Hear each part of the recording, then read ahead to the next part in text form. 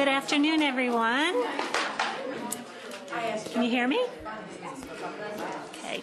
I'm Judy Langhans from the Center for Learning and Professional Development, and I'd like to thank you for joining us for this special session of Nursing Grand Rounds entitled The Emerging Role of the Clinical Nurse Leader, and I'd also like to welcome anyone that's viewing this session online. Just a few housekeeping details before we get started. Please be sure to sign in. You must attend 80% of the program to receive credit. For those viewing online, please feel free to email me during the presentation with any questions you may have, and also email me after the within 1 hour of the presentation with your name, degree, and postal zip code so I can record your attendance. My email address is judith.m.langhans, that's Langhans @hitchcock.org. Everyone attending today will receive a link to an evaluation shortly after the program. The Center for Learning and Professional Development values your feedback and hopes you take a moment to complete the evaluation. Your contact hour will be posted to your online transcript within 2 weeks, and instructions on how to access your online transcript are available by the sign-in sheet. If you have any questions, you can contact me. And finally, please silence your cell phone and pagers.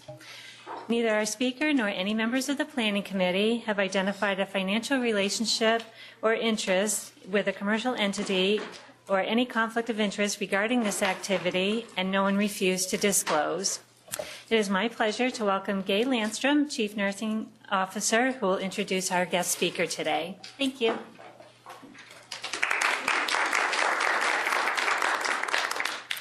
Well, I'm totally delighted to have the opportunity to introduce Toy to you. Toy and I have known one another since probably 2008. When in one of my previous systems, we began a CNL program in partnership with the University of Detroit Mercy and developed a master's degree, and actually there were a couple of years of planning even before that.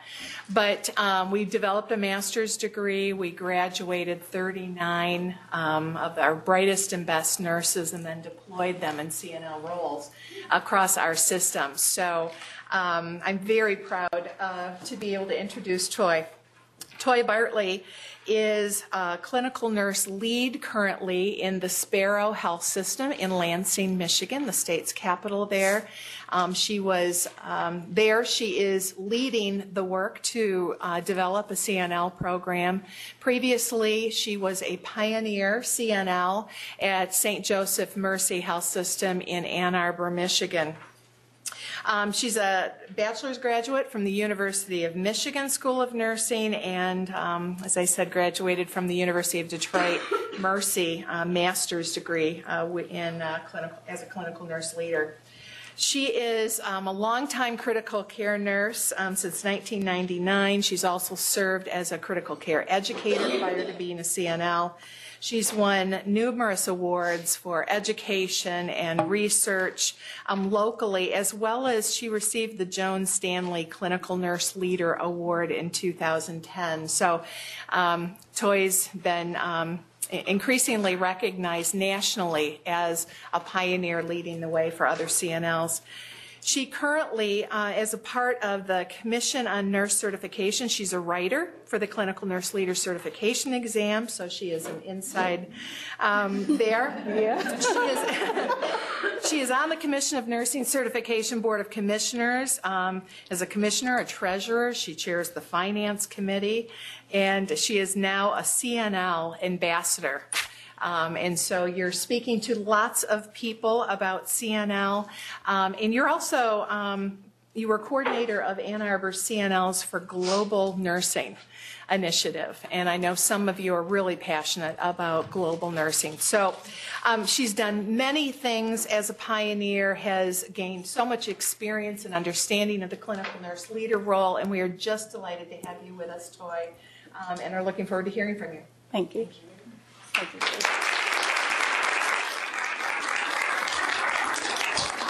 Can you guys hear me? Can you see me? Well, first of all, I would like to thank everyone for, especially Gay, for inviting me to speak to you about this role that I'm so passionate about. I had an interesting experience yesterday. I flew in from Boston, from Detroit to Boston using Delta Airlines, and from Boston to here, I flew through the Cape Air. So I was, yesterday. It is very windy.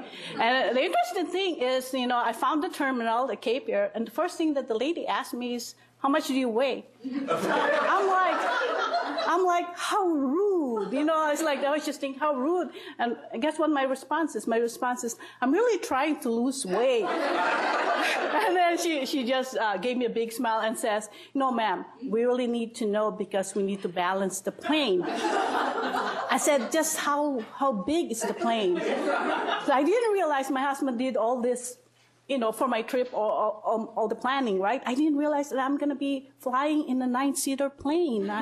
And so I was in the plane, really nervous, and, I'm holding on to everything because we were bumping my head, bumping my arms, right? And there's this little old lady by my side. She's just reading, very relaxed, and I'm like, she looked at me, and I think she realized that I was really nervous because I was really nervous. And she goes, oh, don't worry about it, honey.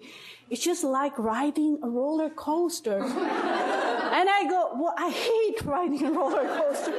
But I mean, that is an experience, and I learned. I learned. It's really, and I called my husband. I told my husband, guess what?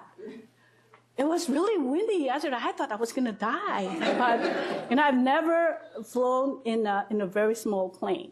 But it's a learning experience for me, and then I have to do it again tomorrow on the way back. But anyway, enough of that. So what I'm going to be talking about actually is the CNL role, the emerging role of the clinical nurse leader. Who among you are clinical nurse leaders here? Yay, that's good. That's all good. Where's my clicker here? Let me find my clicker here. So first of all, let's talk about what I'm going to be talking here. So I'm going to give you a brief history of the role of the CNL, okay? And then I'm going to describe to you the impact of the CNL role in the critical care setting where I'm at.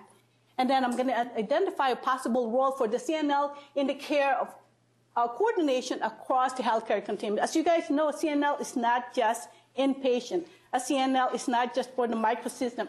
A CNL can be everywhere, okay? So let's give me a brief history. I'm going to tell you. This is not going to be boring, but I'm going to be quick about this, okay? The CNL designation was first proposed by AACN to address patient safety and quality of care. There are actually 2 reports that catalyzed the creation of a CNL role. And some of you probably know about this already. The report, The Err is Human, Building a Safer Health System. This is actually a report that gave insight into the frequency of preventable medical errors. Did you guys know that there are about 55,000 to 98,000 Americans that die every year because of medical errors? And you're thinking, Mom, Dad, I'm going to send you to the hospital, and then they can't come back. We don't want that, right? So that's a lot. 44,000 to 98,000, I should say, die every year of preventable medical errors. And so, thank God we have this report. That's why we have a job, CNL, because this really, this is really the impetus for the creation of this role. And there's another one, Crossing the Quality Chasm, a new health system for the 21st century. So the CNL role is then confirmed through discussions by AACN and the healthcare leaders and also healthcare executives. In 2006, the first CNL clinical nurse leaders were certified. 2007 is the creation of the CNC. What is the CNC? CNC is the Commission on Nurse Certification. They are actually the certifying body of the clinical nurse leaders. So you guys have to take the exam, right, through CNC. And the CNC certification program is actually accredited by the National Commission for Certifying Agencies. So right now, 2015, there are actually 3,500 of us. You guys know that? There's more of us now, which is good, right? So some of you who wants to be a CNL, join us. Anyway, there's 3,500 CNLs now, and there are actually 70 master's degree programs available of school nursing to prepare clinical nurse leaders across the country. and 90 education practice partnerships are active at this time. The VA hospital, they are the nation's largest employer of RNs, are actually going to be initiating CNLs in all of their microsystem by 2016. That's going to be interesting. So when you see a CNL by somebody else's name, that means that individual actually has a master's degree. And they have taken the exam given by the CNC. They pass it.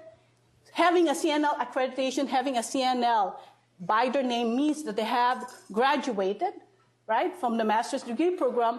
They have clinical experience, have actually completed about 350 to 400 clinical hours as a clinical nurse leader. So you have to go through this immersion. So what makes a clinical nurse leader really distinct from other advanced practical clinical roles? What makes us different? Well, clinical nurse leader actually designs, implements, evaluates patient care by coordinating, delegating, supervising the care provided by the healthcare system. We want to make sure that we're always using the latest evidence to ensure that the patients, that the care that patients receiving is evidence-based and is the best care. How in the world can we do that? How can a CNL do that? Because the CNL is actually at the bedside. We are bedside clinicians. We are at the point of care. We are there at the bedside. So that makes us different from the other advanced practice nurses. We are able to see what's happening at our microsystem. So as you can see, a CNL can do the rounds. So when I started my CNL role in 2010, I start my day by doing my own round. I go from room to room. So I work in critical care as a CNL. What I do is I have a list of all the things I want to check about the patient. So if I have a patient who's in a ventilator, I want to make sure that the VAE bundles, we used to call it VAP bundles, are in place. Hey, patient is in a ventilator, head of the bed up. Want to make sure the subglottic secretion drainage is going on, is happening. Want to make sure the teeth's getting brushed. Want to make sure the patient is not on continuous sedation. We don't like continuous sedation because that actually promotes delirium, right? We want to make sure that the patient's central, how long has the dressing been there? We want to make sure that, hey, the patient's getting fed within 24 to 48 hours. Those patients need the nutrition, right? Hey, the Foley, does the patient really need that? There's no indication for that. Most of the common things that they'll get say, well, the patient's strict INO. Why, you know what, let's put a condom cap. So in our institution, even though the patient's strict INO, if it's a male, we put a condom cap. A condom cap that works, by the way. And I know of a condom cap that works. I know you guys are saying, condom cap, they never work. They always slap off. Did you guys know that there's you use those chlorhexidine thing, the wash, the body wash, you know, if that product that you're utilizing actually has the dimethicone, that actually makes the skin slippery. So after you wash your patient's body and you put the condom cap and it's slipping off, take a look at the product if they have dimethicone. And who told me this? It's actually a condom cap wrap. Okay? So we have changed the condom cap and seem to be working. So strict INO is not really an indication for a Foley. Okay? So think about that. Now I'll be happy to talk to you more about that because that's one of my biggest projects. Anyway, so yeah, CODI is a big thing. Anyway, so I'm gonna. So we are at the point of care. We know what's going on with the patient. We look at each patient every day, so we can influence the care. We can also teach at the bedside, right? If this is not happening, why is it so important that you take out the Foley? So you have to do your 2-minute in service to nurse saying that, hey, every day that your patient has a Foley increases their risk for CODI by 6 to 10%, right? So they need to know why are we actually doing this? Okay, that is very important. You just don't tell nurses to, hey, you got to do this, but you need to always say why, all right? So we're part of the interdisciplinary team of physicians, pharmacists, social worker, and so on and so forth. We work together in taking care of the patient. What makes a clinical nurse leader role so different is that we coordinate the care at the bedside. What do I mean by that? Do you guys have interdisciplinary rounding? Interdisciplinary rounding is very important, and the CNL can actually coordinate that. They may not lead the round in the ICU, it's the attending who leads that, but the clinical nurse leader can make sure that the members of the team are actually collaborating and talking to one another about the care of the patients. If you guys see, what do you think is the cause of fragmentation of care right now? You know, everybody that does their own EMR reporting, you know, some are resident cut and paste and all that. They should not be, right? So they do their own thing. But you know what? The physicians sometimes will only look at the chart of what other people have charted if they need to, you know. It needs to be interdisciplinary rounding. Every member of the interdisciplinary team have to be there during rounds. So how does a clinical nurse leader function as that? Well, what they're going to do is a clinical nurse leader will be the coordinator. Imagine a CNL is like a spider in the middle of the web, right? But we're not slow, okay? So we're a spider. We're a spider in the middle of the web where the web is a connection to all members of the team. So the CNL, as a spider, we connect to the charge nurse. We connect to the pharmacists if they're not there in the rounds. We connect to the respiratory therapists. We connect to the nutritionists, and so on and so forth. During interdisciplinary rounding, right? That's why you have to have a phone, right? You have to have a phone to be able to communicate with them, and they in turn need to communicate with you. And how does this work? When I go to rounds, a lot of times I will connect with the charge nurse. Hey, Kim, by the way, just to let you know, Dr. Mubarak just accepted a patient from ER. Do we have the staff for that? Or do we even have the room for that, right? Or, Tony, just want to let you know, we're starting this patient an insulin drip. Can you adjust the tube feeding, right? Hey, Patrick, pharmacist, you know, I just want to let you know that, you know, this patient needs antibiotics. I know you're checking on it, but they decided to go to take another microbiology and change the antibiotic. So there is a constant communication to the members of the team. Social worker, you know what, we really need a palliative care consultant, this patient. This patient has been here for 10 days, things like that. And they in turn know who their contact person is, and that's you, the clinical nurse leader. They call you, hey, just want to make sure that they address this issue. You know, we cannot get a place at U of M hospital because, you know, the insurance does not allow that, things like that. So they know how to contact, and you know how to contact them. And that's a way to make sure that there is consistent, effective communication between the members of the team. Because if you don't have that, there will be fragmentation of care. As you guys know, if there's fragmentation of care, there are more mistakes, right? So we need to defragment the care, and that means that there should be effective communication among members of the team. What I mean by effective is timely and consistent at the point of care. Does it make sense to everyone? So that's a big role for a clinical nurse leader, and we have done that on my previous employer. And that really works, and they really, truly appreciate that, you know. So there have been a lot of reports of the positive impact of CNLs in the practice setting. We actually improve patient, nurse, and physician satisfaction. Why is that? For a patient, it's very important that we advocate for whatever the patient needs, whatever the patient wants. We coordinate the care at the bedside, make things easier for the members of the team, and they really appreciate that when there's somebody, especially the young nurses who's just starting critical care, that there's somebody they can go to. A lot of times, if we don't have a CNL, you know, they go to the charge nurse, but the charge nurse is so busy, right? They're doing a lot of other things. Oh, yeah, we don't have the staff for this and all that.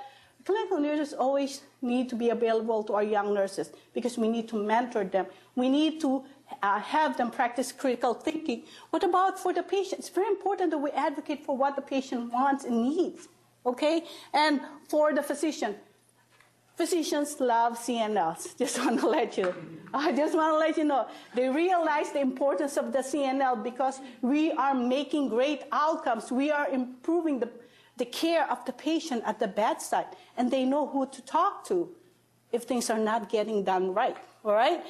CNL also elevate the practice of all nurses, promoting critical thinking and innovation nursing care.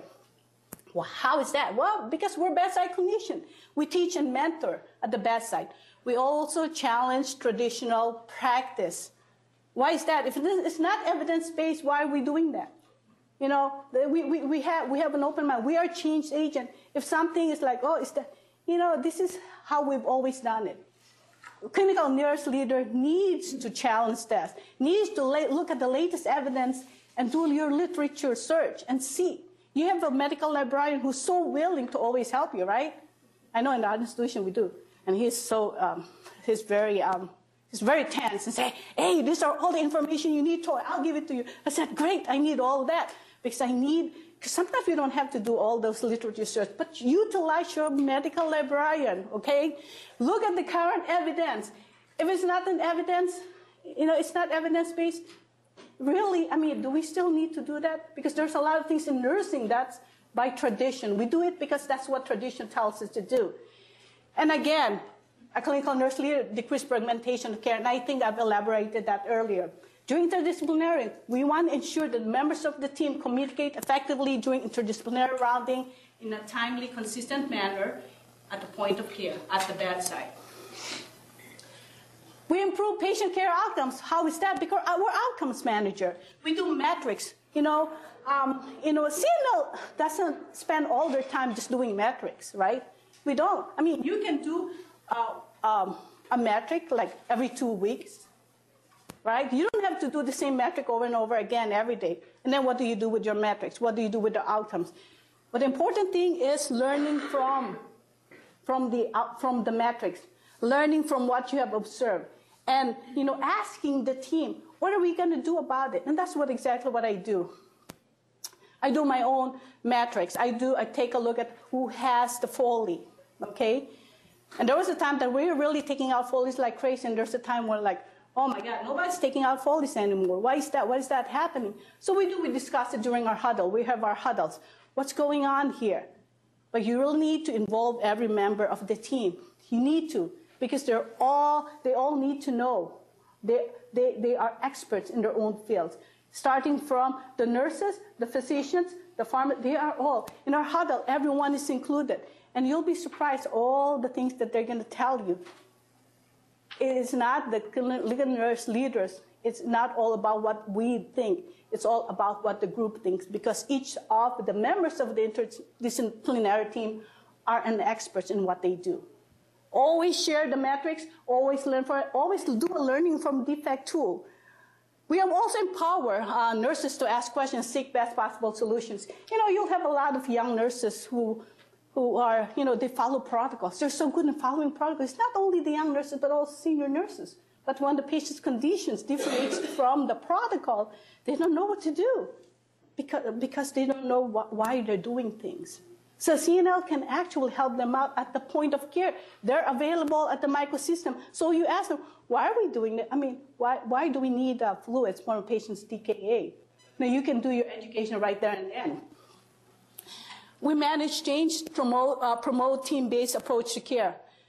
Well, yeah, we are change agents. We promote collaboration among members of the team, foster team building, having respectful communication. Like what I said, every team member is an expert in what they do. I've actually used this in our what I've done is, during our huddle, originally we don't involve the ES staff. But what I've done is involve every member of the team, from the attending physician to the ES staff to the artist. Everyone needs to attend. It's mandatory to attend our huddle. Okay, huddle. Do you guys huddle here? Mm-hmm. Our huddle is only 5 minutes. All we ask them is 5 minutes, and after 5 minutes, that's all we ask them. After 5 minutes, they have something to do. Go ahead, you can go. You're okay.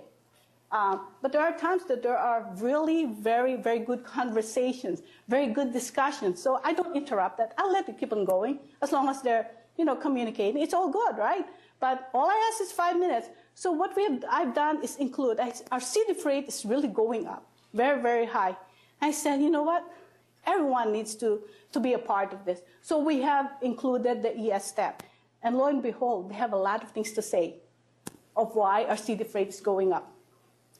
They actually became my ally. When we were huddling, they were saying that, you know what? Because we have this caddy in all of our rooms. right? For if we have in contact isolation, we have this yellow caddy where we have all our isolation, our PPE stuff, our gloves and everything. What they have found out that not everyone is using the PPEs. And who has been observing that is the environmental staff. And that even surgeons go to the patient's room without gloves. And who told us that? Environmental staff. Yeah, it's eye-opening. And we're like thinking, wow. And you know what? Normally in our unit, nobody wants to work as ES staff because we're so dirty. I mean, we're not dirty, but I mean, our environment is dirty. Well, C. diff, VRE, MRSA, name it, we have it, right? It's medicine, it's medical intensive care. So normally ES staff don't want to work with us. But once I have included them as part of our team, they speak at the huddles, we pat them in the back, one wonderful job. They become empowered to speak and say something if somebody's not doing their hand washing. Hey, you need to really do that. They're even helping me with cutting. Hey, I saw that the bag is on the floor, so I pick it up. And I said, Toy, is there a way where we can really hook up our Foley bag? Because it keeps not Foley. We're doing progressive mobility, and the patient's Foley is on the floor. So as they go, why don't we use a basin and just put it in there? You know, we don't use basin now for giving baths, right? You guys don't do that, right? Because the biofilm buildup now. So we have a use for them now. We put our Foley until we find a spot where we can really hang our Foley. You know, when you're doing progressive mobility, our recliners don't have a place to hang up our Foley. That's why it keeps falling down, right? So yeah, we use the basin because it's still there and we're not even using it. So we're using now for Foley, we're doing progressive mobility. So those are important. And so once we have involved our ES staff, they're empowered to speak, you know, and they feel good about themselves. And, you know, you'll see them as I go, hey, so hi, how are you doing? And they keep on wiping the high-touch areas with bleach, you know. So they are empowered because they're members of the team.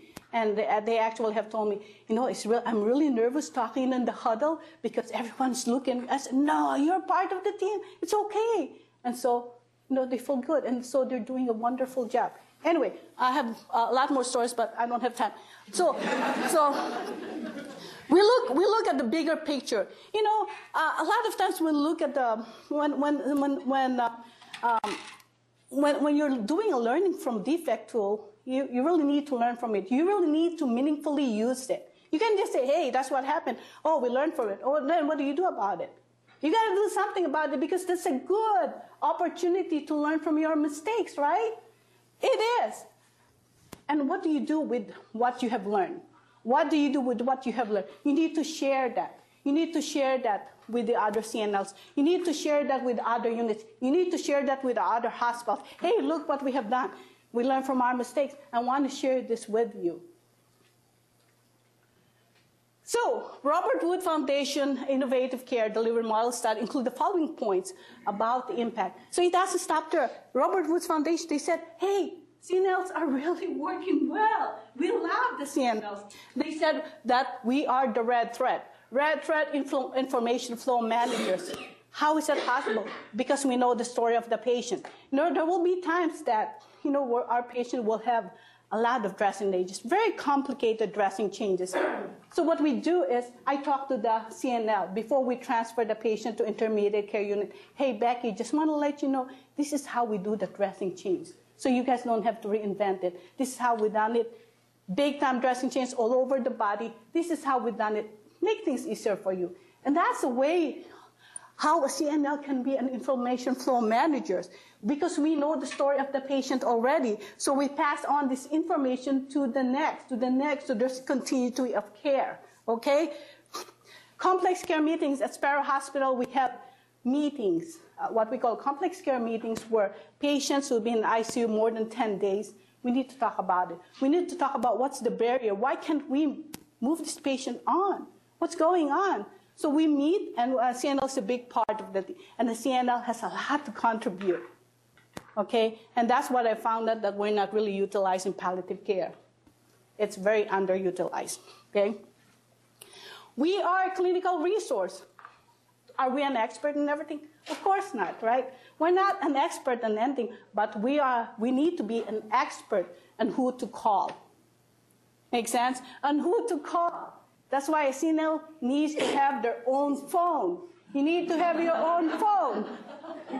And your phone number needs to be advertised throughout the whole system, to all the members of the team. Because guess what? This phone, you will be using that a lot, right? You need to know the phone for the pharmacy, for the risk management, for the palliative care, respiratory service, everyone in the whole system. And guess what? They'll be finding your phone number at CNS. I get a lot of calls from CNS. We somehow complement our role. CNS is they have a different expertise, and they're dealing more with larger group patient population disease process. But we are in the microsystem. We complement the role of clinical nurse specialist. Make sense? So you need to know your connection as a CNL, okay? And we are also interlink patient safety and unit goals. We make things happen at the bedside because as a master prepared, we can make things happen because we are there every day at the bedside, at the point of care. So that's what makes a CNL a very good role. We also advocate for patients and family. One of the things I found out that's really very nice, I learned it from Sparrow, is actually there are days that I feel like, what is my purpose? What am I doing? Don't you feel sometimes like that? I mean, did I really make a difference? What am I doing? I'm just walking around. When I feel like that, you know what I do? I actually go to a patient's room and do my nurse leader rounding. And I sit down with one of the patients, maybe 3 or 4, depending on how much time I have. So I ask them, is there something important I can do for you today that you would like to accomplish? Just say that. You'll be surprised that they have their own. There are things that they would like to accomplish.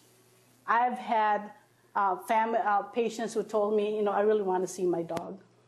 I miss her so much, and that's her only family. I actually have a patient a few weeks ago who this patient has AFib, so she's AFib with RVR, and then she's already on myoderm drip and so on and so forth. But she keeps on crying. She's 82 years old. I feel so bad for her. So I sat down with her. Mrs. Smith, is there something I can do for you today that's important that you want to accomplish? I mean, what is really bothering you? Are you crying? And then she told me that her husband is actually on a different unit in the hospital. He's also in the hospital. So she keeps crying. And she goes, I wish I can see him. And I said, ding. So I told the nurse, hey, Hillary, let's take her upstairs. And Hillary goes, no, Toy, we cannot do that. The patient's AFib with RBR. I said, don't worry, we'll carry the portable monitor. It's okay. I'll be with you. Okay, let's do it. Put her in the wheelchair. We wheeled her up to her patient's room, her husband's room. And guess what? As soon as I wheeled the patient into her husband's room, they hug each other. They hug each other. And hug, and then she fell asleep. She fell asleep in her husband's arms, and lo and behold, within a few minutes, the AFib turned into sinus rhythm. I swear to God, that's really what happened. And I said, wow, she has a heavy heart. She's so worried about her husband. And Hillary, the nurse, goes, Toy, that really works. Are we going to be doing this at all, or even? So that you feel good about that. You feel good about making a difference, and the patient's family is so thankful for what we have done, and they keep on telling the stories to everyone, to the physicians, to the other patients' families, and so on and so forth. So but mainly just asking, just something I can do for you today that you would like to accomplish, okay? We bridge the communication gap between all healthcare providers, and you know why, right? We are the gooey stuff. They call us the gooey stuff, the constant person. We know the story of the patient, we're the red thread and all that. There's a lot of wonderful names that they have given us. One of the names that was given me when I was first starting to be a CNL is they call me Toy Soprano. I never really truly understand that at first. And so I went home and asked my husband, you know what, honey, they call me Toy Soprano. What does that mean? And he told me, have you been bossy lately? And he further on explained to me who Tony Soprano is.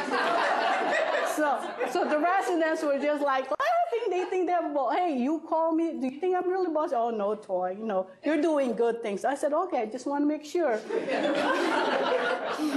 Yeah, I've been called Toy Soprano, I've been called Toy Tornado. Because as I go through each patient rooms, I teach and I say, hey, you know what? We got to make changes with this. Look at this. Look at this thing. But we're not doing the right thing for this patient. We really have to think about what we're doing, right? So, anyways, I know that's very busy. I'm sorry. But that's what a clinical nurse leader is all about. As you guys can see here, these are our competencies. These are our competencies. Member, professional, lifelong learning team. I'm not going to read everything. You guys know how to read, but mainly the coordinator of care in the interdisciplinary rounds, right? But we're like the Sparrow in this big web where we actually collaborate with every members of the team, and they in turn collaborate back to us. So we connect the members of the team.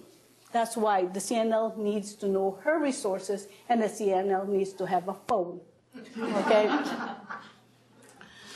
So, CNL's role, in fact, in the acute care setting, we focus on the patient as a whole. You know what? How do you focus on the patient as a whole? CNLs don't have patient assignment per se, where we, we take care of the patient's physical, emotional, spiritual, cultural. We have a patient last week, they're sisters, right? The patient has actually adrenal CA and actually metastasized all over her body. She's intubated, she's only 48 years old, and she has an older sister at our bedside, and she's the only family, right? And, clearly there's nothing else we can do for her, right?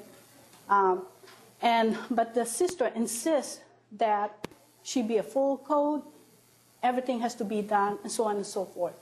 And so the team, when I joined the interdisciplinary rounding, there's always a discussion, I don't understand why there's nothing else we can do for her. And we'll understand why she wants to keep her sister a full coat. Yeah, that's just a conversation that keeps going on, right? So again, I sat down and tried to listen to the sister who's at the bedside at all times. I said, you realize your sister prognosis is not good. She goes, Toy, I understand that. She's from a different culture. In their culture, it's not only a culture, but a religious belief that whatever God gives you, you need to take it in. Suffering is good for the soul. That's what she said. Suffering is good for the soul. And they believe that God gave you that, and that you need to endure that no matter what happens. And that's why she wants her sister to continuously be a full coat, and she said that's what her sister wants to when she was diagnosed with cancer. And so what I did is, I have our pastor Catholics from the Philippines. So I actually have our chaplain come over and talk to them. It's okay, and have the palliative care come over. And then I have to relay this information to our medical team, because really clearly they couldn't understand why are we doing this, And this hasn't happened once only. This has happened several times. But you really need to, understand. It's not only culture, it could be religious beliefs. That's so important to them, and we need to respect that. Okay? A CNL is also is a role model. When they see that leader behind your name, they look at you and what you're doing. Oh, she's a leader, so she has to be good, right? So you have to walk the talk.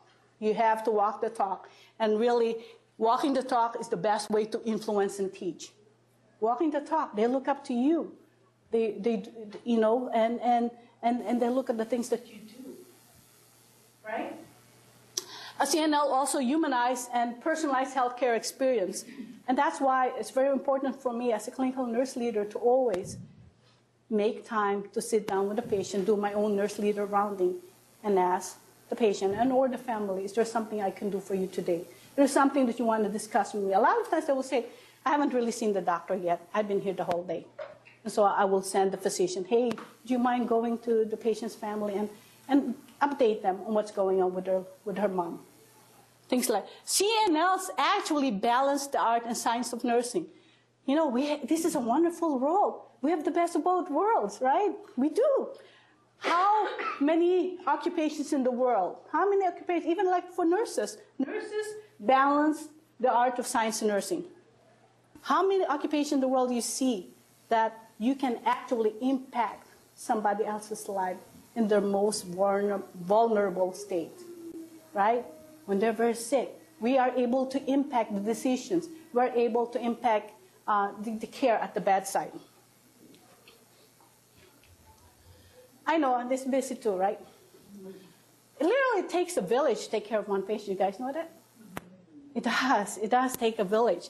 And some of this might not be indirect. Some of are indirect or direct care providers, right? But one thing to look at this is that there's interdependency among these caregivers, right? But one thing you have to ask is, are they really talking to one another?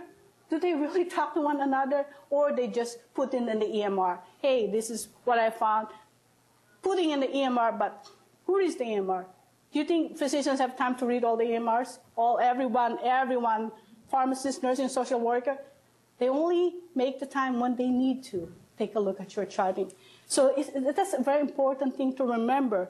That's why there's so much fragmentation in care, because we are not collaborating effectively, which means timely and consistent at the point of care, right? I know, that's just, I like doing mind maps. Who likes doing mind maps? I do my groceries in mind map too. Anyway.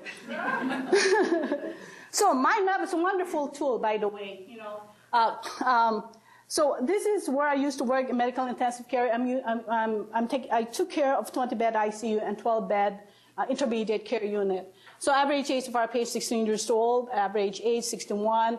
Pulmonary diseases, sepsis, GI bleeding, neurologic events, admissions, 50% come from ER and from within hospitals, our hospitals. As you can see, guys, you know, I'm responsible for regulatory metrics, evidence-based practice, hospital-acquired conditions. But one thing that I really, truly believe is a team building. Team building is very important. It's a very important competency of a clinical nurse leader. My role is not limited to what I have here. But I believe that ensuring the patient's safety and building a team that believes and cares about the safety of the patient is very important. When you're a CNL, you always have to think about that. How can you involve the team? You know, you'll be more successful than just doing it by yourself, okay? So, interdisciplinary runs, this is what I do, okay? I cannot belabor that. Timely, consistent at the point of care, decrease the fragmentation of care. This is actually the rounds. During rounds, you know, one of the things I found out is that, you know, you guys familiar with SBT, spontaneous breathing trial? It's actually when, you know, RT assess the patient and ventilate to see if they can fly on their own, right, without being connected to vent, right? So our respiratory therapist does that. But what I've been finding out is that it takes 4 to 6 hours for our physicians to evaluate the patient if they need to be extubated, if the patient passed the spontaneous breathing trial. Do you get me? Understand that? So 4 to 6 hours, at the end of the 6 hours, they're so tired. The patient is so tired breathing through this tiny tube because they're on spontaneous breathing trial, right? And we ended up putting them back in the vent. I said, that's not right. You know, why is it taking a long time? And I presented before attending. They said, well, Toy, we have to round. We have to round. I said, I understand that, but do you guys realize that we have 4 to 6 hours before you can even evaluate the patient? So we talked, and they said, okay, Toy, what do you want us to do? Well, here's what we want to do. What we're going to do is, here's what we can do. Let me order a board. This is the board. This is the board. These are our patient rooms. So every time that the patient passed the SBT early in the morning, because our RT does the SBT like a 4 to 6, 4 or 5, they need to indicate who passed the SBT. They need to indicate who are the patients that needs to be evaluated for extubation. So here's our RT. She's writing who passed the SBT. And guess what? Before rounds, we have a tiny huddle. I know we're full of huddles, aren't we? But we have a tiny huddle. What we do is take a look at all the patients who pass the SBT, and then we go to that room first. And so the attending physician gets to evaluate who passed the SBT, and then they extubate the patient. So there's always a way to work on things. You're going to say, well, we're rounding, Toy, but, isn't this part of your rounding, right? So that's how we were able to resolve that issue. And now, every morning, we want to make sure that, RT indicates who passed SBT, and that's where we go first to round the patient. Of course, there are patients who are crashing, we go there first, right? So, coordinated care, I'm not going to read all this, but the CNL's role during interdisciplinary rounding are this, to ensure that the patient's getting the best care. I'm also an infection prevention person. They said I should wear a yellow gown. Because what I do is during interdisciplinary rounding, we watch over if they're wearing the PPEs. What I've done in the past, I actually have what you call a safe zone. Do you guys do a safe zone? A safe zone is actually some sort of a demarcation, a line that says, hey, this is the space. Once you pass this space, if the patient's isolation, you need to wear your gowns. It's normally like 6 feet away from the patient. It can be a tape, it can be a paint or whatever. It's a designated place. Once you pass that area, you need to wear a gown. You need to wear your PPEs. Because a lot of times nurses, they just need to take a look at the patient. Do they really need the gown or whatever? No. So I work with infection prevention to do that. And we actually are seeing more and more physicians and nurses who are adhering to the use of PPEs when we did that. So I also monitor trends and commonalities of strains of bacteria. We're medical intensive care. All the times that I see 6, 7, 8, C. diff, C. diff, C. diff, MRSA, MRSA, MRSA. And I was like, something's wrong here. So I monitor that. I'm on constant communication with the infection prevention team. What's going on here? Can you tell me? Okay? Antimicrobial stewardship. Are you guys doing that? Very important, isn't it? And physicians need to be mindfully aware that you need to be judicious in the use of antibiotics. So what I've done in our area is I actually have a logbook where the residents or the interns actually get to indicate who are the patient antibiotics. Of course, all of our patient ICU, right? And then if the patient has been on antibiotic more than 3 days, they need to indicate what is the indication, what is their plan. Are you going to escalate, de-escalate, change the course of antibiotics, or do another microbiology lab? That is to promote mindful thinking of the use of antibiotics. Initially, they said, seriously, Todd, you want us to log that? I said, yes, seriously, I want to do that. Because you know what? I don't have time to go on all of the patients' chart and figure out who has antibiotics more than 3 days. All I need to do is take a look. It only takes a second for them to write that, right? Interdisciplinary rounding, I have the nurses actually report on this. The team listens to the nurse. Because nurses are here 24/7, right? We're here always at the bedside, so we know everything that's going on with the patient, right? And we need to make sure the physician knows about that too. You'll find out initially is that before we did this, the intern will be giving a report, right? And the nurse will go, no, it's not. And the intern will report, no, it's been deceived. No, it's not. No, you're wrong about that. Well, yeah, because the nurse is at the bedside all the time. And a lot of times you have new residents, do they even go in the patient's room or they read the previous chart? I'm not saying they all do that, but I'm just saying that that's sometimes what happens, right? And so nurses have a time during interdisciplinary rounding. They need to report on those most important things about ABCDF. If you were in the ICU, you know what I'm talking about. This is our whiteboard in the room. Our whiteboard in the room really works well for us because this is what we want. There are different kinds of whiteboards, so you have to make sure that your whiteboard is working well for you and your needs. This is working well for us because we're doing purposeful rounding. Purposeful rounding, initially I had a hard time introducing that to ICU nurses. They told me that, why do I need to do purposeful rounding? I'm practically here every minute. I said, at those every minute, are you checking if the patient has pain? Are you checking if the patient's position needs to be changed? Are you checking if everything the patient is under there? Are you checking? So, oh, yeah, I know it, Toy. Okay. That is purposeful rounding. And they go, why? And then you have to say why. It's evidence, right? It's evidence-based. It actually decreases colitis, decreases pressure ulcer, increases patient satisfaction. So you have to tell them always why. You just don't tell them, do this, do this, do this. You got to tell them why, right? So, and after several huddles and education, why we're doing things, oh, that makes sense, because the first thing they tell me, I practically live in the room. Yeah, you live in the room, but are you asking? But you're probably doing your CRT, doing other things, but really not addressing those issues. That's the main purpose of purposeful rounding. Another thing is for collapse prevention, I always want to indicate when was the central line placed. A lot of times we're all wondering what's the cause of sepsis, and lo and behold, we found that it's actually the line's been there for years, right? I mean, not really years, but you know what I'm talking about. And we want to know the plan of the day. The physicians write this.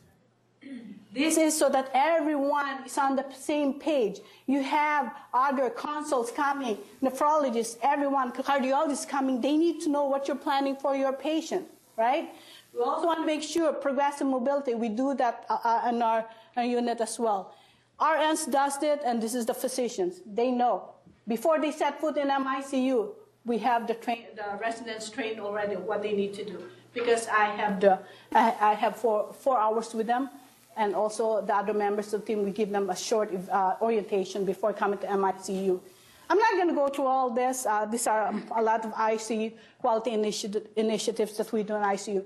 And what is the CNL's role? We need to reinforce this. We want to make sure that this is happening, okay? We monitor adherence to core initiatives, such as collapsing, head of bed elevation. I've talked to you about that earlier. Really, I mean, you there, so it's so easy. You go from room to room and take a look at if that's all the things that you want for the patient are happening. And that's a wonderful role to be in, because you can actually educate the nurses, whether it's the nurses, whether it's the residents at the bedside. Also, I'm also coordinator of the septic shock. You know, as you guys know, 80 to 90% of the septic shock population comes to medical intensive care. So in doing this, I coordinate what we call, we have a sepsis huddle. I know, another huddle, right? We love huddle. So what happens is, whenever I found out, a lot of times I get a pager, they tell me, hey, there's a septic shock coming to ER. So I'm already on the alert, right? So what I do is, as soon as we get a report from this patient, from the ER, we have a small huddle, just the resident, me, and the nurse who's going to be taking care of a patient. We have a septic shock cart, where we have all our IVs and our saline stuff like that, our pressure bags and all that, right? And what we do is we actually talk about the patient. It only takes like 2 or 3 minutes. Okay, the 3-hour bundle, done. If it's not, we write in there. So that as soon as the patient comes, we want to make sure the patient has the 30 ml per kg of IV fluids. You want to make sure that they have antibiotics. You want to make sure that antibiotics wasn't given before they even do the blood culture. And that has happened, by the way. So those are things. So as a CNL, I evaluate, facilitate, expedite the management of patients who is in septic shock. And this has really proven to decrease our mortality rate in septic shock. Progressive mobility, wonderful tool. It's a wonderful thing, isn't it? Decreases delirium. I remember the first time I got up our patient, the nurse almost beat me up. Yeah, the first time that we decided to do a progressive mobility on our patient, the patient's on the vent, right? Because as soon as we get up our patient, secretion starts pouring out. And the nurse goes, see, I told you, Toy, he's not ready, he's not ready. I said, yeah, she's ready, let's suction the patient. And guess what? The day after that we mobilized that patient, the patient got extubated. And there's something about mobilizing them that's just really very important. When you start mobilizing your patient, like say they were in sedation, turn off sedation, then of course you have to look at other variables, right? They actually start looking at the surrounding. Start looking at the surroundings, they look at you from head to toe. And you'll feel like, oh, is she sizing me up or is she looking at me like that for? No, they're actually becoming aware of their surrounding, that there's more than the ceiling, that there's a 3D in the world, right? And they're starting to realize it's like clouds being lifted from them, that, hey, oh my goodness, this is so good, they're becoming more aware. So that's why progressive mobility is very important, guys, very important. It affects the patient's delirium. You don't want your loved ones to be in ICU and not moving. And that's a motto. If I do my rounds and the patient is in the bed, I don't care how wonderful the bed is, how clean the bed is, but if the patient is in the bed, that's not good. We need to get them up. We need to mobilize them. As you guys know, progressive mobility is not lifting the patient from the bed to the chair. It's actually progressive, which means you start with sitting up, and then dangling, and then walking and in place. That's progressive mobility, building their endurance, okay? So it's not uncommon to see patients out of bed in the ICU now. They have to be out of bed. You don't want them to be. Years ago, what we've done is with our patient, years ago, like 1999, when our patient is actually out of the middle of the bed, what we do is we put them to bed, we tie them, and we sedate them. That's no longer true, right? We don't do that anymore. We also advocate, CNLs also advocate for patients. There was a time when I was actually doing my rounds, nurse leader rounds, and there's a daughter at the bedside. And she was, again, you can tell she's very distraught because her dad is not doing very well. The patient's actually on continuous dialysis. And he's not going to make it, right? And I asked, is there something I can do for you today that's really very important for you? That you would like to accomplish? And she told me, I'm getting married Friday. And, I wish my dad will be a part of the wedding. So guess what we did? I had to go, ding, okay. So I got her up there, hey, you want to help me? Let's do these decorations in the room because we're going to have a wedding in the room. And so we have her wedding in the room. We called our pastor. They got married inside the patient with her dad at the bed, right? The following day, the patient expired, okay?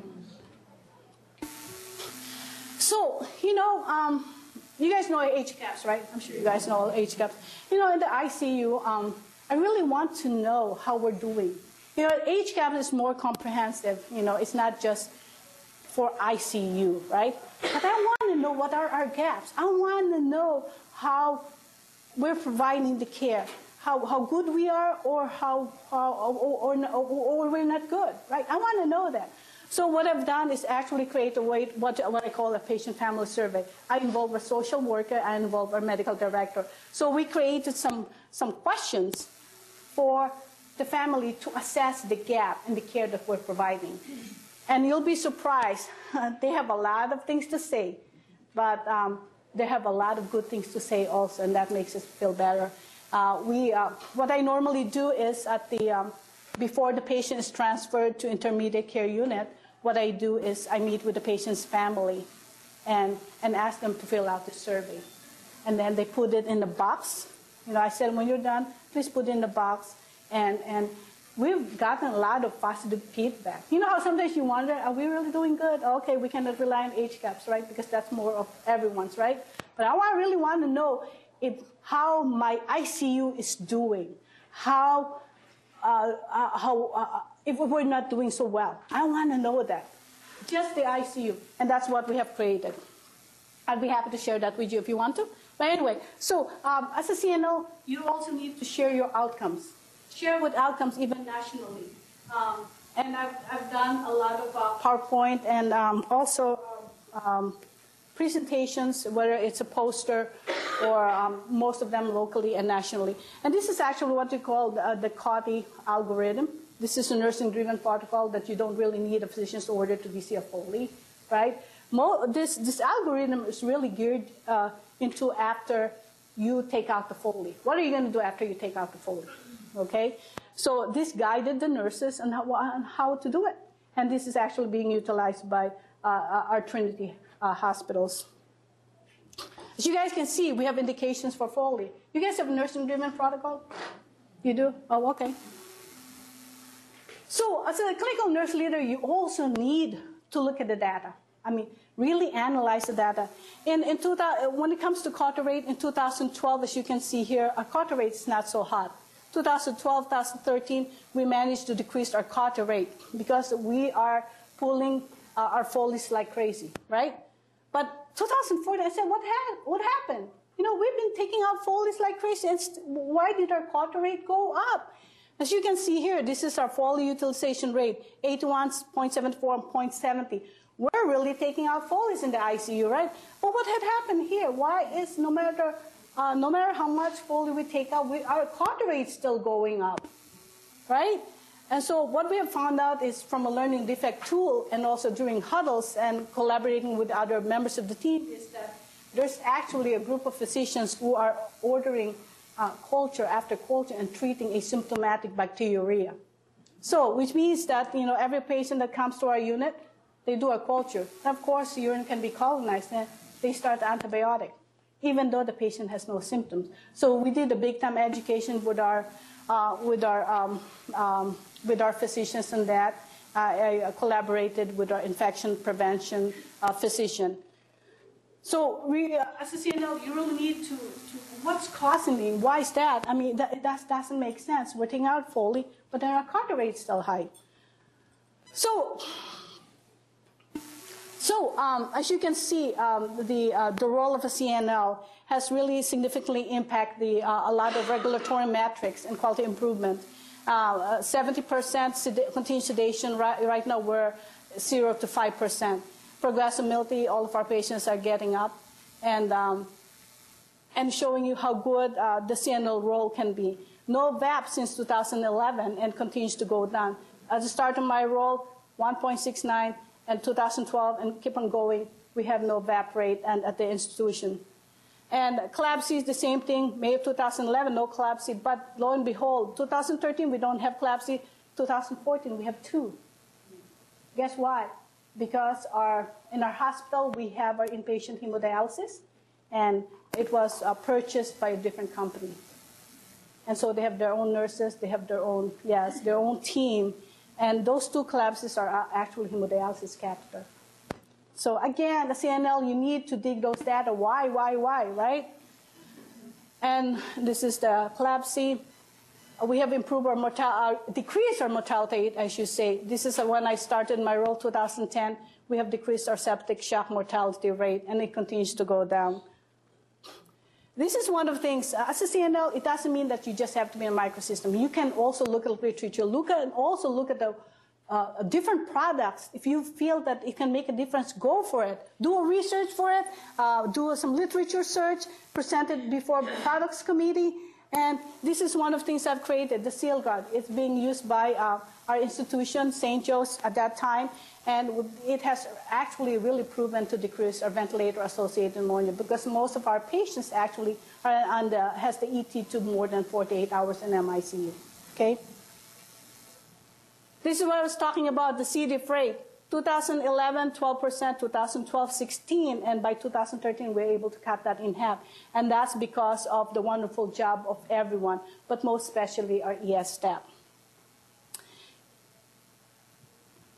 You know, as a CNL, we also need to share our outcomes. We need to share the not so great outcomes and the great outcomes. You know, members of the team really appreciate knowing if they've done a good job, and if they know that there are areas that they need to improve. As you guys can see, this is for intermediate care unit, okay? We have a lot, we still have reds, right? We're not perfect. We have a lot of greens, but we also have reds. And so, you know, as a CNL, it's very important for you to communicate that outcome to the members of the team. This is just a sample of my metrics, the one that I do every day. CNLs need to share their outcomes. They need to share their observations, the things that they're doing. These are just some of my past poster presentations that I've done locally and nationally. CNLs challenges traditional practice. That's what I was talking about earlier. One of the examples I want to give is actually when nurses turn off the tube feeding. If the gastric residual is more than 250, you don't need to. Yeah, I found that out during our huddle that our nurse in the ICU actually turn off their tube feeding whenever they want to.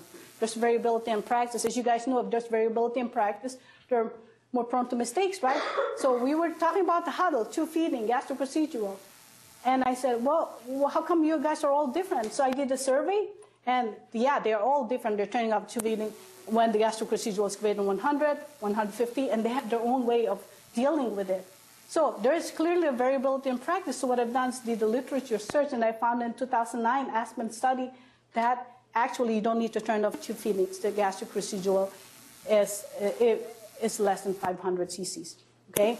And so I collaborated with our clinical nutritionist, changed the policy, did some education, and then we did a post-survey again. We need to be at this, together. We need to practice the same way, according to evidence.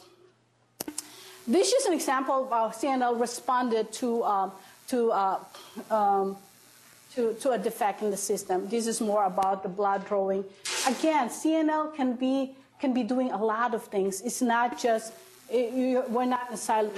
We can get our hands on everything because that's what we are. We're generalists. Standards of care is very important. Variability in practice is not good. We need to have standards in our practice, and this is what I've done as a CNL, created the MICU standards of care. I've also created a lot of education materials. One of the recent education materials I've created is actually the Minnesota tube or the Blakemore tube. This is something that you don't put on your patient every day, right? That's only when a lot of interventions fail to decrease the bleeding for GI bleed, right? So what I found out is the physicians don't put this a lot, right? Even the GI docs in our institutions.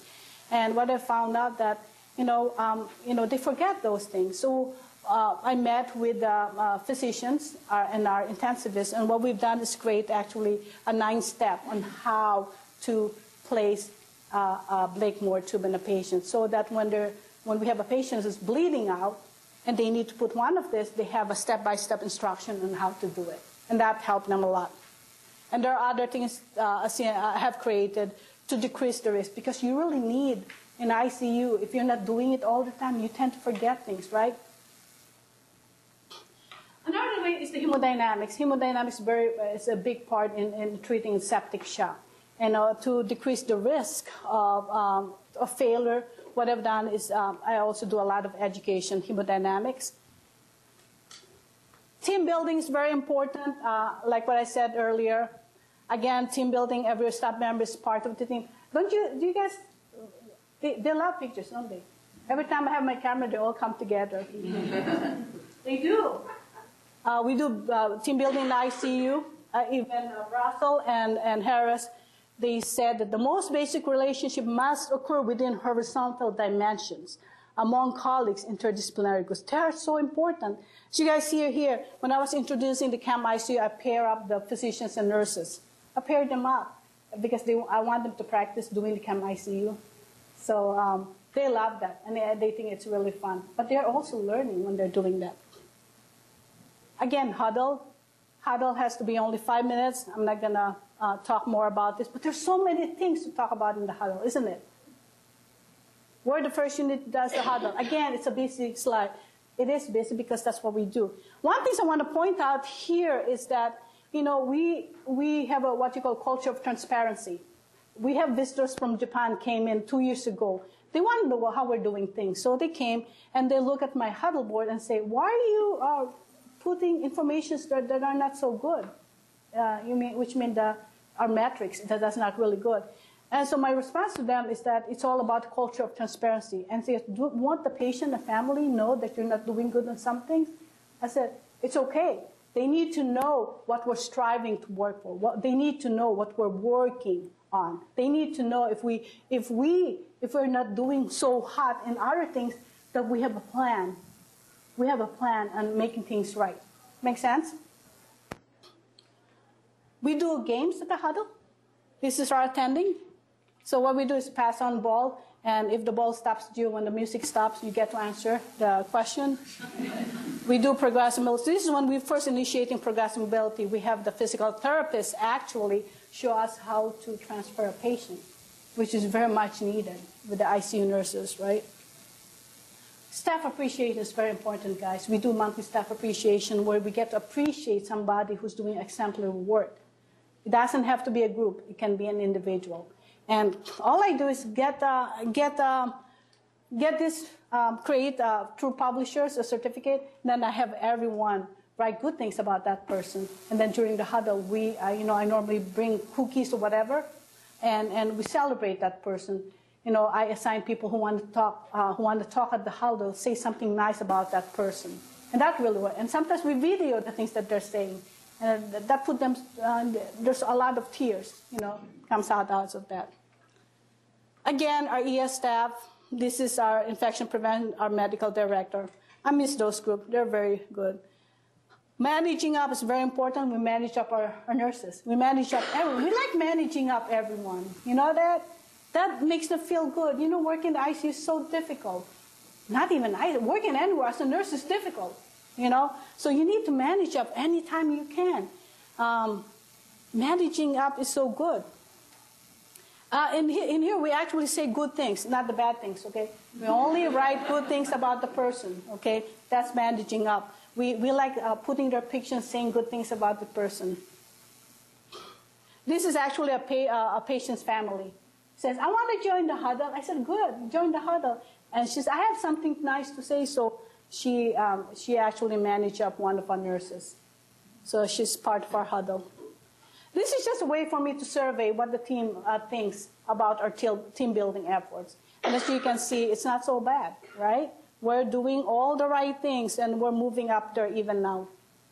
Do a lot of education. I do lunch and learn. I also do the 5-minute in service. At the bedside, I say, if I have a 5-minute service, it's not really 5 minutes, give them something 10 or 15, because they ask a lot of questions. So that's just a way for them to get to my 2 p.m. in service. I do a CCRN review class, and it is a very good way to empower your nurse. I do also monthly physician-led in-service where they come during lunch. We have a lunch budget that a lot of people come and listen to all the expert physicians. I do a lot of mentorship of nurse residents, and I only not mentor them, but I encourage them to actually present. And this is a very, very, very wonderful thing to empower our young nurses. You have a lot of young, smart, and they really need guidance. They really want to do a good job, and that's a good way to empower them. Let them be involved early on in their career. CNLs are lifelong learners. There's a lot of opportunities the CNL can participate, even locally or nationally. You can do a lot of things. But you guys can see here, CNL role and coordination across the healthcare continuum. Care coordination is not a process. It's actually a system of complex processes that involve everyone. As you guys can see here. But who do you think is the best healthcare provider, educated and leading a team, and able to coordinate this complex process? You guys know the answer, right? There you go.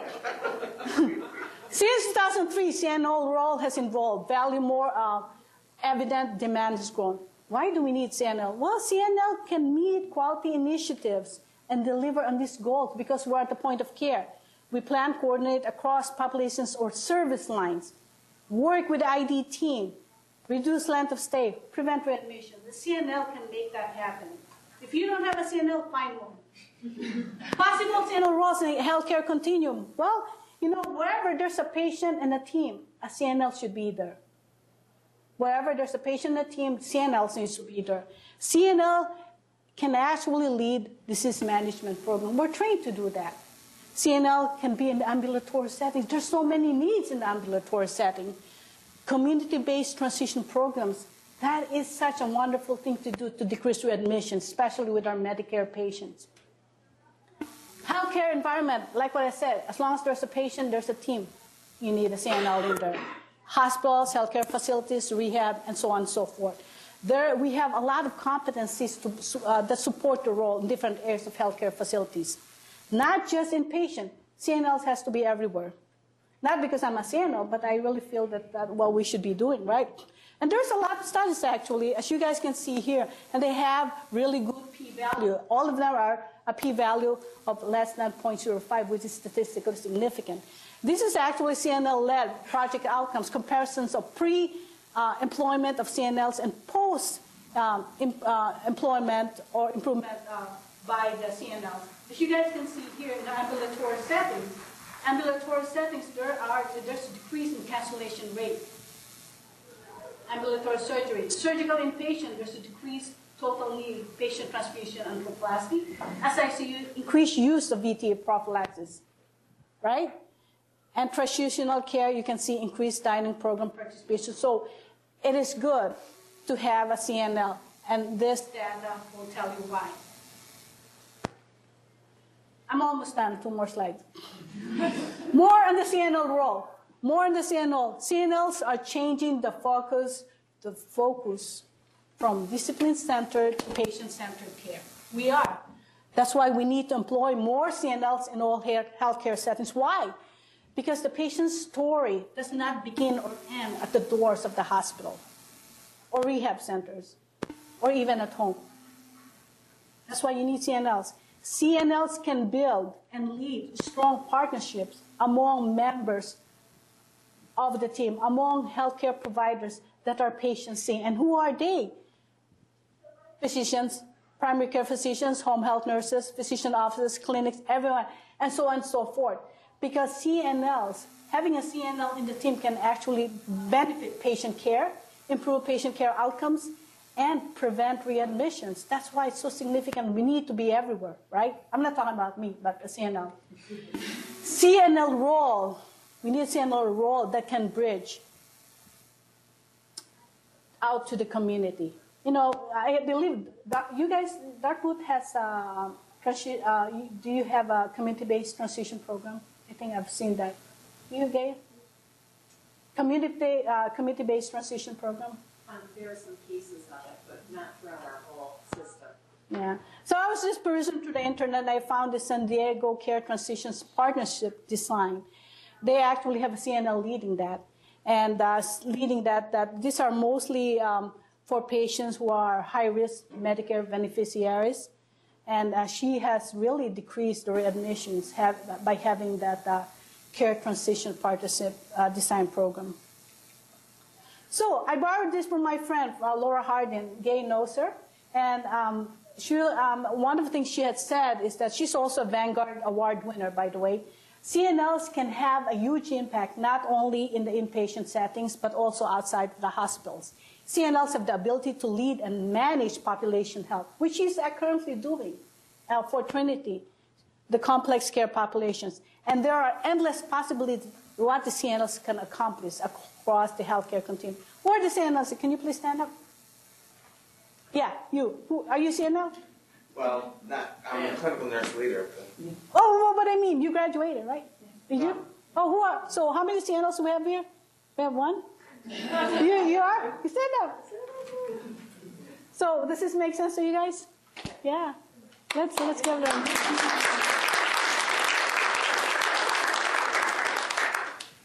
And this is part of a global initiative. I coordinate this in Ann Arbor, where we have actually nurses from different countries come to our institution. They would like to be CNLs, and they shadow our clinical nurse leaders. This is actually the people from Japan I was talking about. They actually emailed us recently and saying that they learned something from us. What do you think they learned from us? Culture of transparency. They said from now on we're going to display all our metrics, whether they're good or bad. And that's it.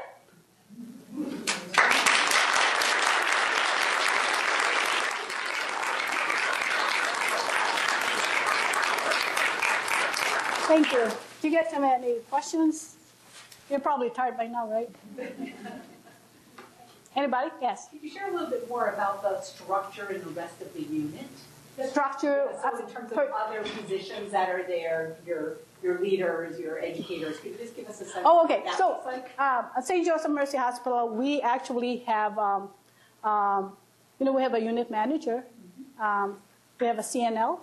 We have our educator. Our educator are actually not unit-based. It's more like a central educator because she has other intensive care units. We have a clinical nurse specialist. The clinical nurse specialist actually, she handles a lot of population. So she's more of an expert in disease process. We have CNS for diabetes. We have CNS for heart failure. We have CNS for pain, things like that. So they always come to us when there's a new policy. So we can't somehow complement the role. Hey, Toy, you really need to help me work on this, new policy on the insulin drip. Toy, can I noticed that our pain reassessment is not so good. Can you help me out with this? So we complement the role. So because they're dealing with the bigger populations. But we are in the microsystem, and we can influence that right away because we're there, right? Monday to Friday. Anybody else? Is that? That's great, thank you. That's good. Anybody else have a question? Hey, Gay. So I think you talked quite a bit about the role of the CNL as a change agent. And could you speak just for a second about, I know you implement changes rather rapidly. 5 minutes, we're starting a whole new procedure, 5 minutes in the huddle, rather than long education programs or spending a lot of time trying to get people off the unit. And, so consistency in doing it fast. Could you just speak? Well, it depends on what is the change about, okay? You cannot always, so the 5 minute huddle is just a supplement to the longer in service, right?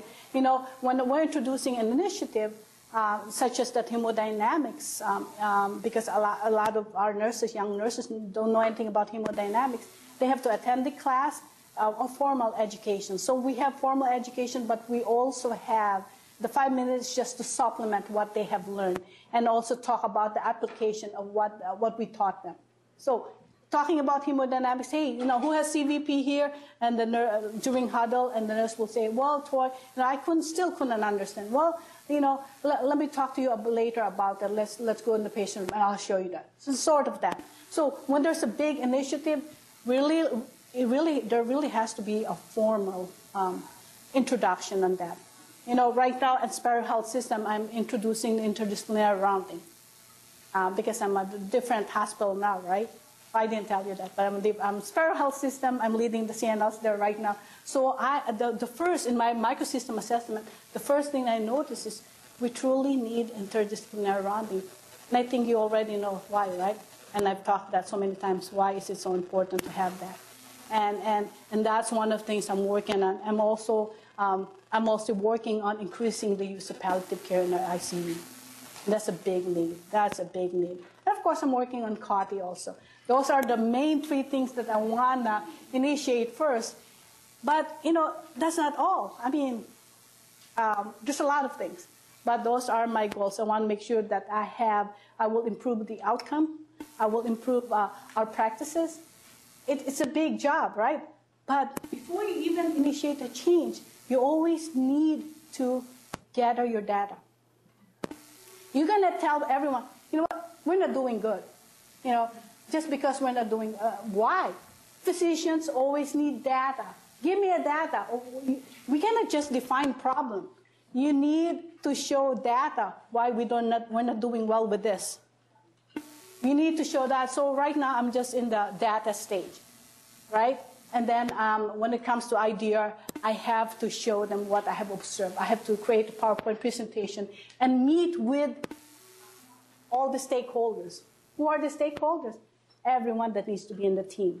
So right now, what I'm doing is meeting with all the leaders, pharmacy, leaders, respiratory therapy, leaders of nursing, every leaders. I met with them and just let them know this is really important. And then I need to do a formal education, do a PowerPoint, data-driven, what I have observed and what other institutions are doing and what are the expected positive outcomes in doing interdisciplinary rounding. Does that make sense?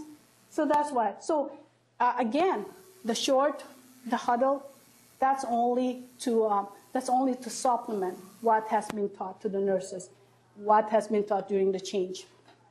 Does that make sense? I also believe you've done some quick adjustments of things. I get impatient sometimes. So. Yeah. But you're effective. Thank you. And there's different ways of doing it. If you know that you're getting the buy-in, go ahead, make a change. But if you know that they're like, yeah, I don't think so, then you have to work harder. because it's very important that you get the buy-in of every members of the team. If you don't have a buy-in from everyone, it's not going to work. It may not work. Everyone needs to be accountable. Everyone needs to get your buy-in, or their buy-in. Anything else? Yes. Hi, I'm Amy. I serve as one of the CNSs here in the hospital. So I know you mentioned education several times, and I, probably like everyone in this room, I'm often really challenged and torn because as a CNS I find my role is not so much to teach how to do something, but teach why we're doing it, evidence behind support it. But I'm really torn with so many other duties. Apparently we need CNLs. But how much time do you dedicate to the bedside? Because I really think that's where you see, hear, absorb information and able to share it. So what's your experience with that? Yeah, you know, I do my PowerPoint at home. There are times, again, you're a leader, a CNL is a leader. If you feel that you need the time, there was a time when I'm creating a project, I consider Friday as my office day. Friday afternoon, dedicated office day. I know my daughter is told I have a 12-year-old, she says, Mommy, Friday is my day to be with you, do things. No, honey, after 4 p.m. But the 1 to 4 p.m. is my office day. I really need to sit down and work on projects. And you know what? You need to communicate that with the manager, with the members of the team. Hey, just want to let you know, I'm going to work on this project, so I will be in my office. If you guys need me, you need to call me. You are a leader, so you can do that. Whatever you feel you need to do, do it. You know what you're supposed to be doing. Nobody else knows what you're supposed to be doing. And so as a leader, you need to make that decision. I'm going to be in my office starting noon to 4. I have to work on projects. So that's how you do it. And I like teaching. I was an educator. That's why I love to teach. But really, a lot of things. What I found out is that, when things are not going right, it's not really about the nurses just don't want to do it. It's not because they just don't want to do it. It's because a lot of times they don't understand what you want them to do. And I like what you say. That's why. That's why nurses are full of whys, and that's good. If you know a nurse who's not full of whys, that means they're not. You need to ask them. You need to teach them more. Okay. Is that okay? Anybody else? Okay. Are we all set? Do you have any questions in the audience? So, made my time, right?